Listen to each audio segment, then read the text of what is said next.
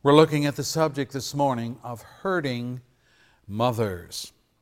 You'll note in your bulletin outline that the first mother is our mother.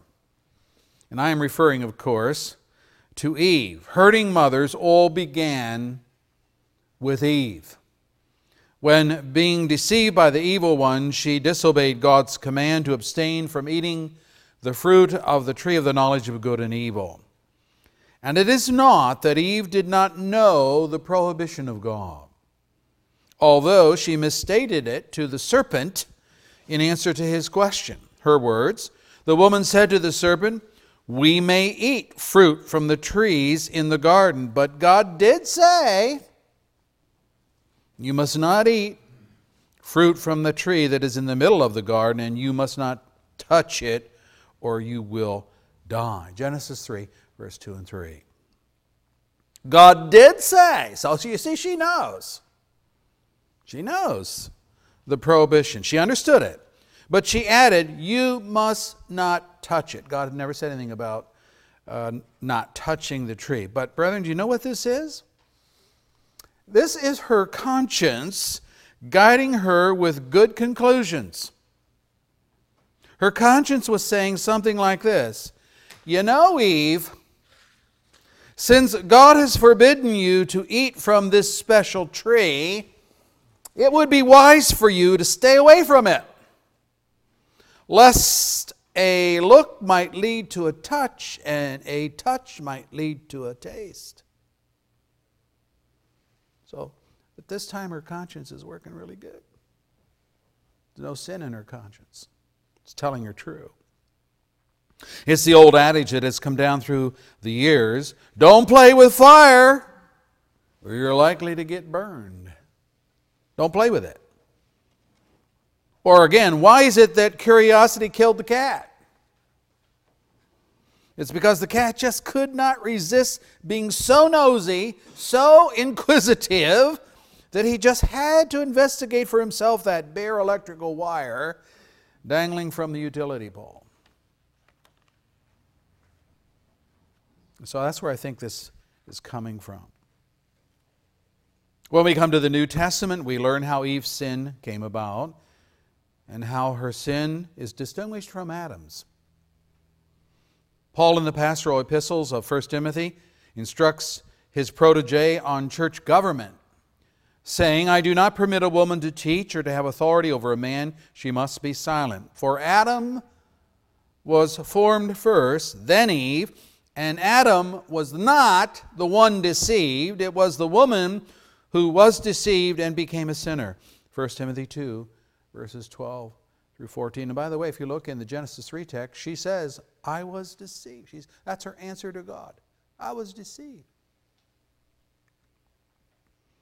Genesis is the book of beginnings for many, many things that are found in the Scripture. It has tentacles that are far-reaching even into the church age. And so here Paul bases his reasoning on why women are not to be pastors and elders in the local church. He bases that on two historical facts, both dating from the time of Genesis, the time of the original creation. Fact one, Adam was first created, then Eve. Question, which comes first, the chicken or the egg? People ask that question all the time. You see, first has to do with priority. It has to do with protocol. It has to do with seniority. The feminists might like to reword the question, which comes first, the chick or the egghead? Thus implying that the practicality of women's thinking is far superior to the play-by-the-rules of the ruler in the home. But you know, in God's domain, being first is given a lot of weight. It's given a lot of weight. It's an appeal to the historical reality that Paul is making. And by the way, as an aside, this demonstrates that the inspiration of the Scriptures covers concepts as well as the words that are chosen in the text. Paul's drawing conclusions from the fact that Adam was first created. So that's his first reason. And then second fact is this: Eve was deceived by the evil one and became a sinner. She knew God's prohibition. We already saw that. She understood the commandment. No problem there. But then the serpent came along and he kind of sweetened the prohibition by suggesting that to disobey God was the way to become wise like God. And secondly, that she would not die from such disobedience, even though God had said so. Well, Eve bought into the lie, and she ate. We should learn here that being tricked into sin does not exonerate you. If you're smart enough to know right from wrong, to know what God requires of you, then saying, "Oh, he tricked me," or "she tricked me," that will not make the wrong right. The fact that you were tricked. Eve was tricked, but she had all the same resources and information that Adam had. What a shocker when she discovered that God's word was true and the serpent was a bold-faced liar. But it was too late. It was too late. So Paul concluded on biblical grounds why women may not act as pastoral leaders. Adam was created first, Eve second. Eve sinned first and was deceived in the sin. Well, what did God do when Eve disobeyed his command? Well, he pronounced this curse on her and her posterity. Let me read it for you. To the woman he said, "I will greatly increase your pains in childbirth. With pain you will give birth to your children. Your desire will be for your husband, and he will rule over you." Genesis 3, verse 16. Here is where the pain of childbirth has its roots. Here's where pain for mothers has its roots. Jesus said, "A woman giving birth to a child has pain because her time has come." John 16, verse 21, the first part of the verse. Jesus said that. It's a known fact. Isaiah talks about the distress of Israel when ravaged by its enemies. And what does he use as the symbol of this distress? "Lord, they came to you in their distress. When you disciplined them, they could barely whisper a prayer. As a woman with child and about to give birth rises and cries out in her pain, so were we in your presence, O Lord. We were with child. We writhed in pain, but we gave birth to wind. We have not brought salvation to the earth. We have not given birth to people of the world." Isaiah 26, verse 16 through 18. In other words, they haven't lived up to their mandate from God to take the gospel to people. When God came, it was just as painful as birthing a child. Jeremiah says something similar. This is what the Lord says: "Cries of fear are heard, terror, not peace. Ask and see, can a man bear children? Then why do I see every strong man with his hands on his stomach like a woman in labor? Every face turned deathly pale." How awful that day will be. None will be like it. It will be a time of trouble for Jacob, but he will be saved out of it. Jeremiah 30, verses 5 through 7. So throughout Scripture, God uses labor pains as symbolic of trouble and judgment. And it harks back to what went on in the garden with Eve and God's curse.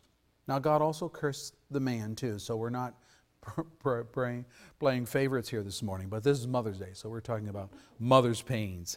Secondly, you notice in your outline, the marriage mandate is a family mandate. Some fearful would-be mothers have read the Genesis curse on Eve, and they have concluded, "I know what I will do. I just will not have any children." Their solution is against the cultural mandate given to both Adam and Noah. By the way, these words are almost similar. God blessed them and said to them, "Be fruitful, increase in number, fill the earth and subdue it, rule over the fish of the sea and the birds of the air and every living creature that moves on the ground." That's Genesis 1:28. But if you read Genesis 9, verse 7 with Noah, it's almost verbatim the same wording. So this is our command as surely as abstaining from the forbidden fruit was Adam and Eve's command. Jesus had the godly solution to the curse, and it wasn't, okay, I won't have children. Here's the rest of the verse. I'd only read the first part earlier. A woman giving birth to a child has pain because of her time has come. But, here's Jesus talking, when her baby is born, she forgets the anguish because of her joy that a child is born into the world. John 16, verse 21. Yeah, there's pain, but there is also joy. You know, if you look at the cross, Jesus says he looked at the pain of the cross and he endured it for the joy that was coming after the cross. So that's how he got through the cross. And Jesus is saying that's how women get through childbirth. They see the end product.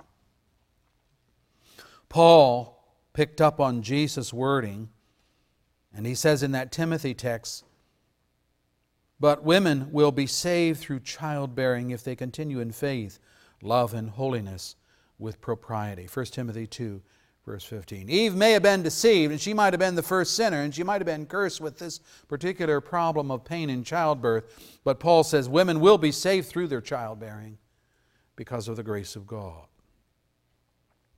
Planned Parenthood has used the lie of population explosion to convince women not to reproduce or if pregnant, not to carry their baby to full term. Snopes, the watchdog website which tracks crackpot assertions, affirms that a number of mathematicians have calculated that the entire population of the world, 7.5 billion billion people, could fit into the state of Texas with each person having a 1,000 square foot house. Wow. So a family of four, that's a 4,000 square foot home. Do you live in a 4,000 square foot home? You with families of four or more? And that leaves the remaining real estate of the world for farms, to grow food, to produce factories, to produce clothing and other necessities of life, and so on and so on. That's a far cry from overpopulation. I remember as a kid growing up in the late 50s, early 60s, I remember hearing in school these kind of statements coming out of Planned Parenthood. Don't want to have too many babies.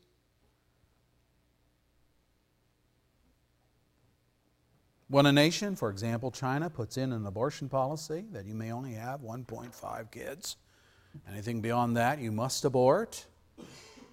By the way, that dissident, the blind dissident in China that's trying to come to the United States, that was his protest against China's forced abortion policy.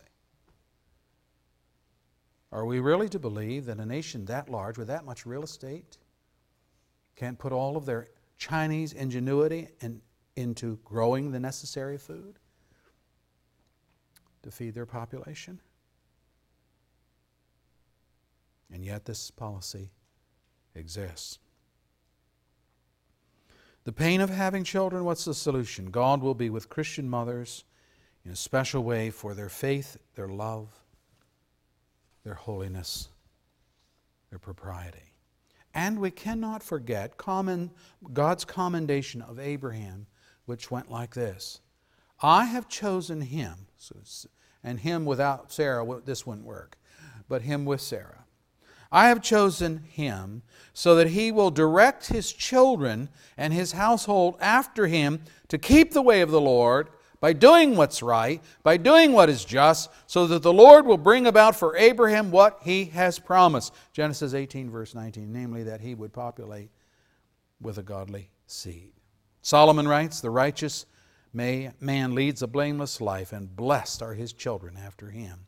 Proverbs 20, verse 7. A godly offspring. That's why we need Christian parents having children and then teaching them the things of God. Most people, most Christians, come to know Christ while there are children in Christian homes. It's just a fact.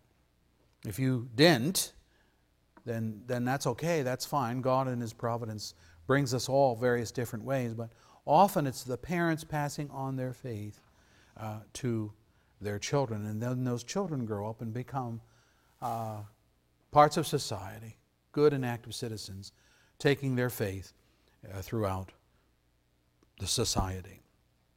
So, are the unbelievers going to do that? Are they going to bring this good into society? They are not. Are they going to promote the gospel? They are not. So we have that mandate. Now that brings us then to the second part of our study, the pains of motherhood and God's gracious care. What are these? Well, I listed firstly the pain of no children. Obviously, this is a different kind of pain that mothers experience. This is not physical pain, this is emotional pain. We've just learned that there could be mothers who want no children, but now consider that there are would-be mothers who can't have children for a variety of reasons. Our text brings before us the account of Hannah, of whom we read, verse 6, the Lord had closed her womb. But think for a moment of all the women referenced in the Bible who were childless because the Lord did not allow them to conceive. I mean, it's an impressive list. God calls Himself the God of Abraham, Isaac, and Jacob. Guess what? Sarah, Rebekah, Rachel.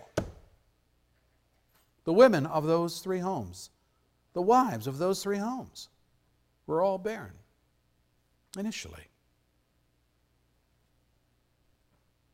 Manoah's wife, who was the mother of Samson, barren. Hannah in our text. Michal, Saul's daughter. Elizabeth, Zechariah's wife, who brought forth the baptizer in the New Testament.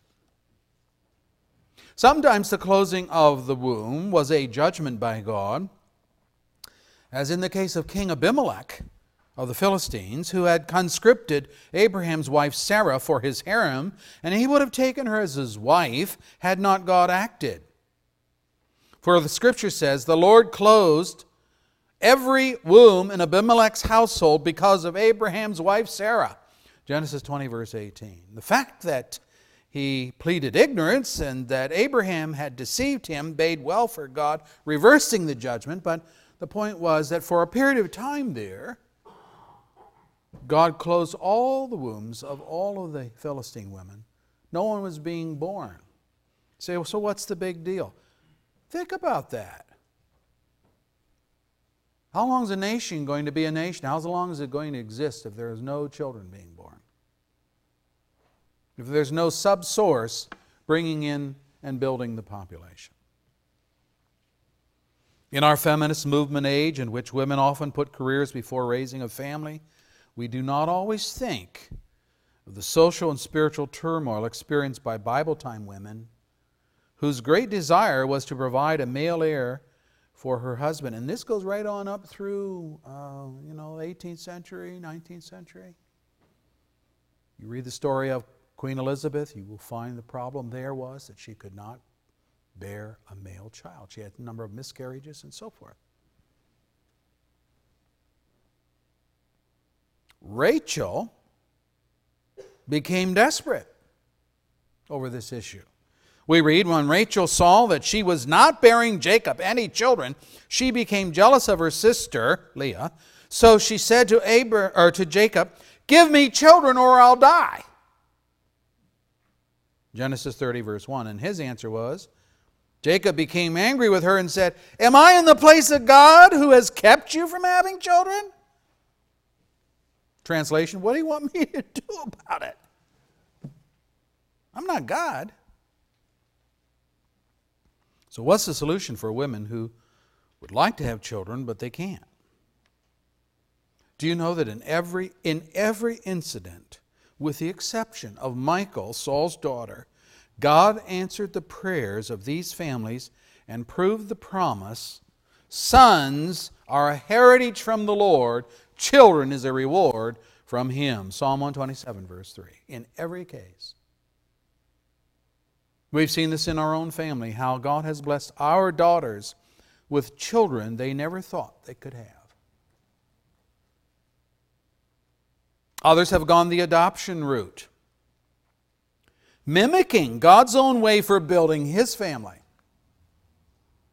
Let me read it for you. Ephesians 1, verse 5 and 6. He predestined us to be adopted as His sons through Jesus Christ, in accordance with His pleasure and will, to the praise of His glorious grace, which He has freely given us in the one He loves. So God has various ways in which to deal with the problem of no children. Secondly, what about the pain of losing a child through miscarriage or abortion? I've heard doctors say of mothers who have miscarried something like this. Well, you know, the body has this natural sense of intelligence, so that when it senses something wrong with the baby, the body will expel the child. And that's supposed to ease the pain of losing a child. But it's a professional answer to a mother's trauma that is deeply unsatisfying, to say the least. A bonding takes place between mother and child, which many men cannot relate to. And I'm not saying that husbands cannot grieve over a lost child, but too many times the pragmatic answer kicks in from us guys. Well, you know, we can always have another. I can remember saying that. But guess what? This may not be so. Sometimes a miscarriage is indicative of the body's inability to carry a child to term, and it cannot be corrected through medical science. It just is. Many couples have become discouraged if trying for some time to have a child, and nothing but multiple miscarriages occur. And a miscarriage is truly an unplanned ending of pregnancy. Well, what about the termination of pregnancy through abortion? Picture a 16-year-old teen who got pregnant by her boyfriend, and her parents and her boyfriend talked her into an abortion because they could only see the child as something that would complicate her life, ruin her life. On and on it goes. Pregnancy Center deals with these kind of things all the time. It goes on today. Or picture a career woman, unsaved at the time, and she bought into the lie of Planned Parenthood that an abortion would be the best way to advance her career. I mean, no one told her that she might become sterile as a result of an abortion or develop breast cancer in later life, which the stats show. What solution is there for the pain of both miscarriage and abortion? And I'm grouping these together because both have to do with the loss of a child, one through natural causes, one through sinful actions. You know, God's Word through Ezekiel addresses the underlying concern of Christian mothers, which is this: where is my lost child? What has become of him? What has become of her? Listen to God's answer. Ezekiel writes, on the day that you were born, God is speaking through Ezekiel, on the day that you were born, your cord was not cut, nor were you washed with water to make you clean, nor were you rubbed with salt or wrapped in cloths. No one looked on you with pity or had compassion enough to do any of these things for you. Rather, you were thrown out into the open field, for on the day you were born, you were despised. What is Ezekiel writing about? What is God writing about? He's writing about an aborted child. In this case, Jerusalem. Then I passed by and I saw you kicking about in your blood. And as you lay there in your blood, I said to you, God said to you, live! I made you grow like a plant of the field. You grew up and developed and became the most beautiful of jewels. Your breasts were formed, and your hair grew, and you were naked and bare. And later I passed by, and when I looked at you and saw that you were old enough for love, I spread the corner of my garment over you. That's to say, he took her as his wife. Read about it in the case of Boaz and Ruth in the book of Ruth. That expression, spreading one's garment over you, is speaking of taking her under his wings, under his protective covering and care. I spread the corner of my garment over you and covered your nakedness. I gave you my solemn oath. I entered into a covenant with you. This is the marriage covenant.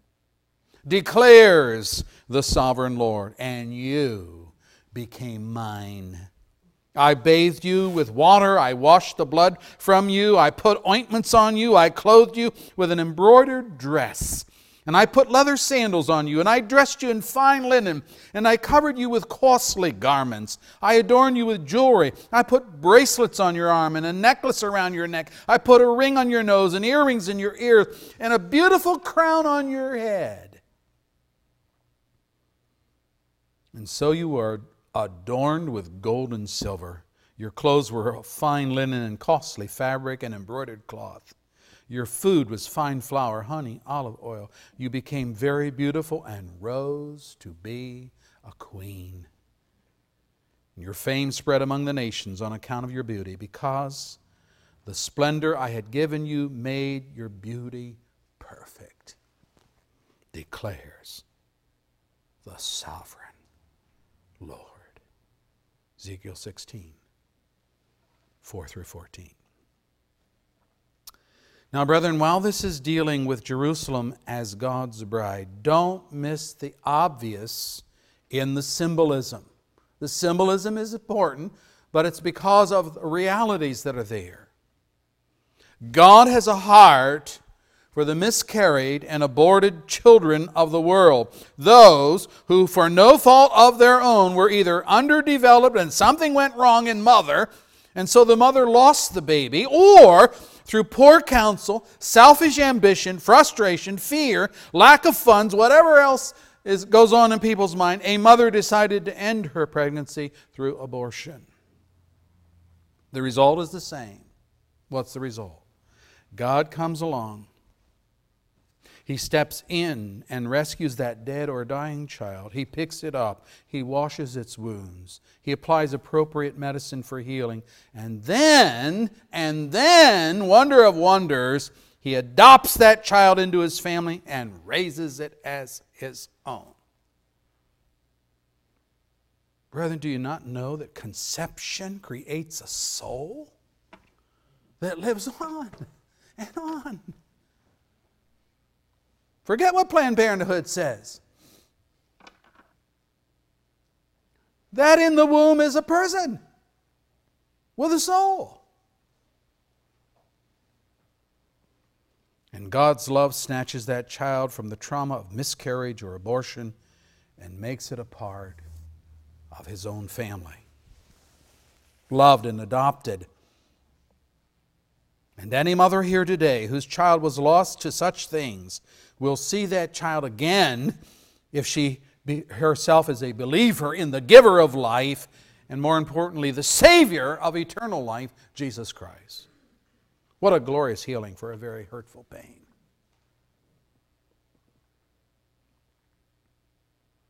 And even if a child is lost to the judgment of God for sin, as in the case of David's adultery with Bathsheba, David could stop his weeping and his fasting, could rise from the floor, wash his hands and his face, assured of this. Here's his words. While the child was still alive, I fasted, I wept, I thought, who knows? The Lord may be gracious to me and let the child live. But, now that he is dead, why should I fast? Can I bring him back again? I will go to him, but he will not return to me. Then David comforted his wife Bathsheba, and he went to her and lay with her, and she gave birth to a son, and they named him Solomon.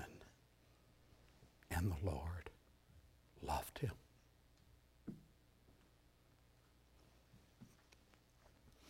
Second Samuel 12, 22 through 24.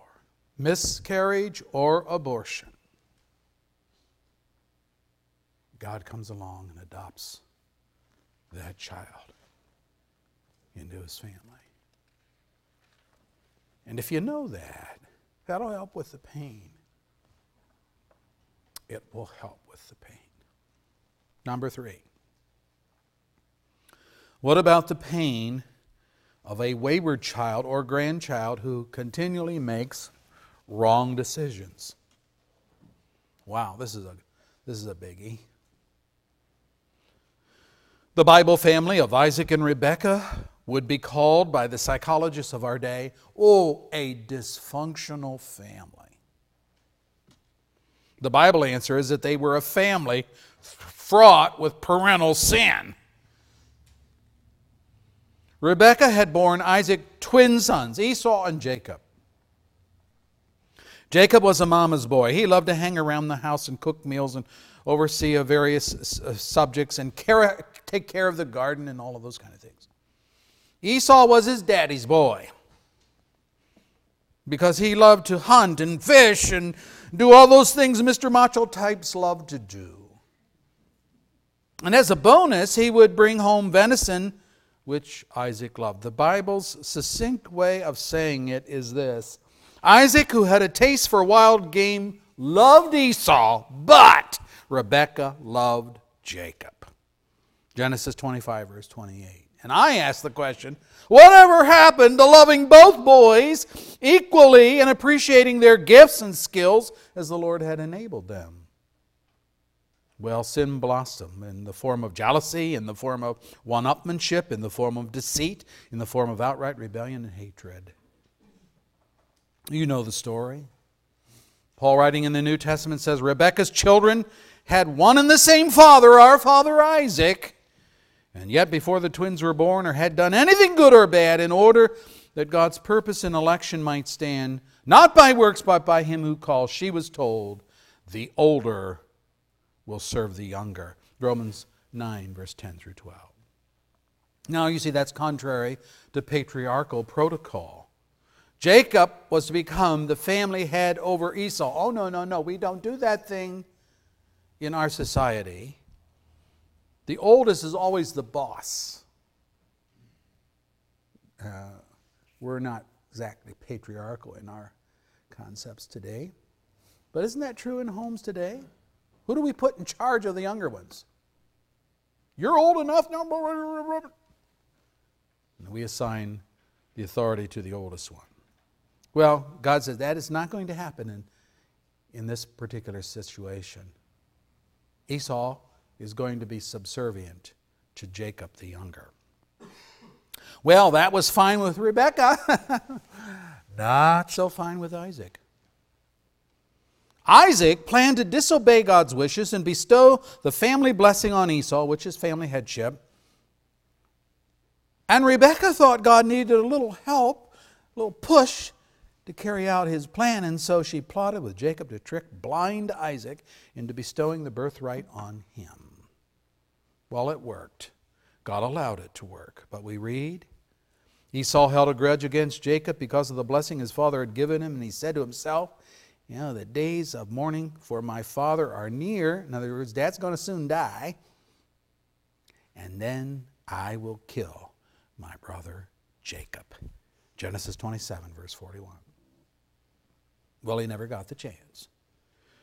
Rebekah convinced Isaac to send Jacob to her brother's home in a distant land. And we read, now Esau learned that Isaac had blessed Jacob and had sent him to Paddan Aram to take a wife from there. And when he blessed him, he commanded him, do not marry a Canaanite woman.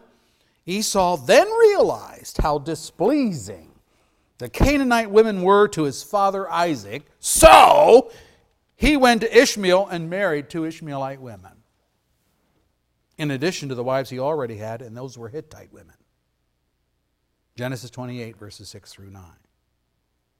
And we read in Genesis 26, verse 35, these wives, were a source of grief to Isaac and Rebekah. You know, sometimes our children in their adult status reflect the sin that they saw in the home, and they make poor decisions.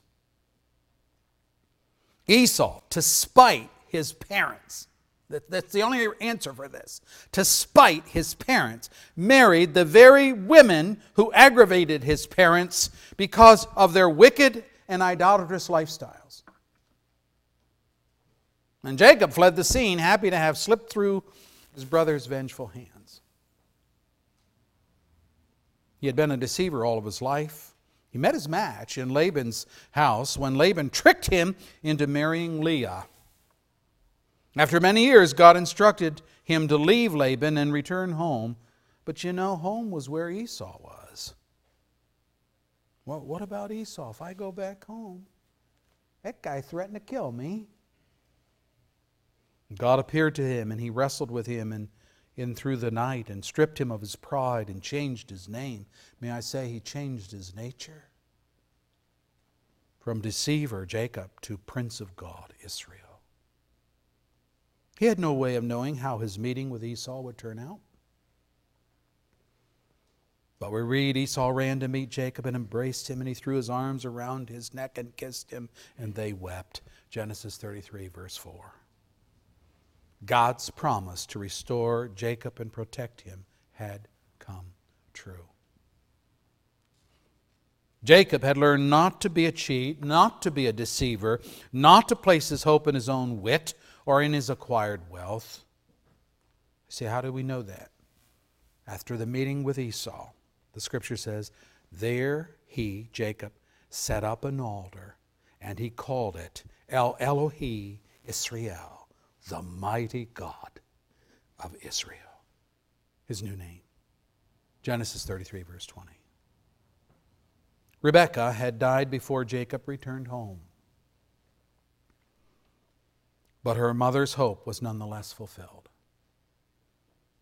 When your brother is no longer angry, she had said to Jacob, when he's no longer angry with you and he forgets what you did to him, I'll send word for you to come back from there. Why should I lose both of you in a day? Genesis 27, verse 45. That's the last words that Rebekah ever said to Jacob. But it was a wish. It was a prayer that came true. She didn't lose either one of the boys. They were united. They were reconciled in the providence of God. So you have the pain of children that make wrong decisions, become angry with one another. They're going to be out and become a part of the world. That's Esau. They're going to go to a distant land. That's Jacob. And God's going to bring them together because of your love and faithfulness. And then lastly, what about the pain of a loveless marriage? The pain of a loveless marriage. While Jacob was in Laban's house, he fell in love with his youngest daughter, Rachel. And you know the story. He worked out a barter. So Jacob served 7 years to get Rachel, but they seemed like only a few days to him because of his love for her. Genesis 29, verse 20. In other words, he was love-struck with Rachel. Came wedding day, what happened? Laban, the father-in-law to be, did a switcheroo by substituting Leah, her name means weak eyes, for beautiful Rachel, and Jacob ended up married to the wrong woman. Wrong from his viewpoint. What did he learn in that lesson? Well, we have a custom here in Padam Aram, and our custom is this: the younger doesn't rule over the older. In our country, the older gets married first, and then the younger gets married. See how that relates to his life? So what did he do? He worked another 7 years to acquire Rachel. We read Jacob lay with Rachel also, and he loved Rachel more than Leah. Genesis 29, verse 30. The next verse says, when the Lord saw that Leah was not loved, He opened her womb, but Rachel was barren. You think God's interested in your marriage life? How things are going with one another? Very much so. And the whole rivalry between Leah and Rachel began with this dual marriage. Each vying with the other over who would sleep with Jacob in the night. Each giving their maids to Jacob as concubines when they stopped bearing children. Rachel never was bearing because she was barren. So do you know that Jacob's 12 sons were a combination of the concubine's offspring and that of Leah, and eventually of Rachel, of whom the Bible says, then God remembered Rachel. He listened to her, she was praying, and opened her womb, and she became pregnant and gave birth to a son, and said, God has taken away my disgrace. And she named him Joseph, and said, may the Lord add to me another son. Genesis 30, verse 22 through 24. And God did answer that prayer for a second son, but she died giving birth to Benjamin. Well, Jacob did move back to Palestine, and he settled down with his family there. You know the whole story of Joseph going down to Egypt, becoming vice-regent, calling eventually for the brothers to bring Dad down as they had come down because of the famine. And so it's time for Jacob to die. How this happens, I don't know. But sometimes people know when they're going to die.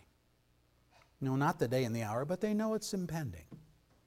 So he says, I'm about to be gathered to my people. That's an Old Testament expression. I'm about to die, become one with the dead family. I am about to be gathered to my people. Bury me with my fathers in the cave in the field of Ephron the Hittite, which Abraham bought as a burial place. There Abraham and his wife Sarah were buried.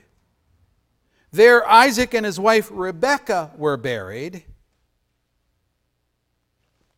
And there I buried Leah. Did I hear that right? Whoa, wait a minute. Doesn't the scripture say Jacob loved Rachel more than Leah? But when he's about to pass on out of this life, where does he want to spend eternity, humanly speaking? It's by the side of Leah. Genesis 49, verses 29 through 31. In other words, the weak-eyed, unattractive, love-starved wife had become the love of his life. He chose to be buried by her. Every believer has the potential to change by God's Spirit. You should know that.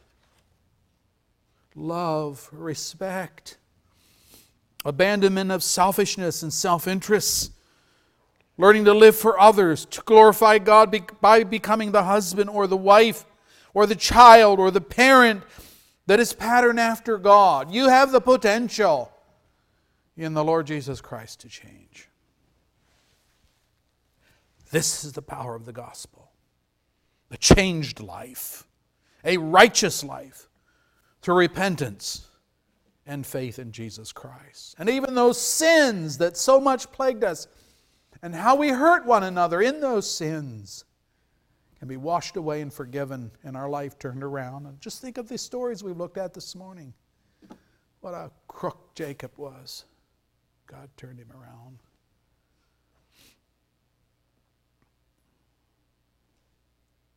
Whatever you are today that is sinful and wrong, whatever you are that makes life miserable for you, remember that God called you to change and to become like His beloved Son. And hurting mothers find solace in God's grace, as do we all. Let's pray.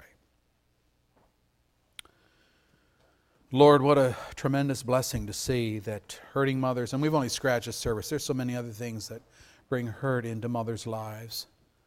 But at least these are some of the major things. And I pray that you will help every mother here that's hurting to realize that God's grace is sufficient for all of that. And in the gospel of grace, in the gospel, there's power to change.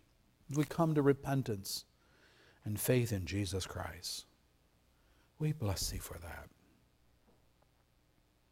As we go on in this series and learn of the other hurts that come into our families and into our lives, it's important to keep in mind that there is ultimately a good goal that God has for all of these things, and it's to grow us up in the things of God and to make us more like His beloved Son, Jesus Christ. And it all began with repentance and faith in Him and turning away from sin day by day, as each day brings before us a mirror of our shortcomings and failures, but also, hopefully, by God's grace and the empowerment of His Spirit, as we look into the mirror of your Word, we can say, that used to be me, but it's not me anymore. I'm different. I'm changed. Lord, so much of this is pride. So much of it is selfishness. Deliver us from ourselves, we ask, for the glory of our God and the good of our own lives. In Jesus' name, amen.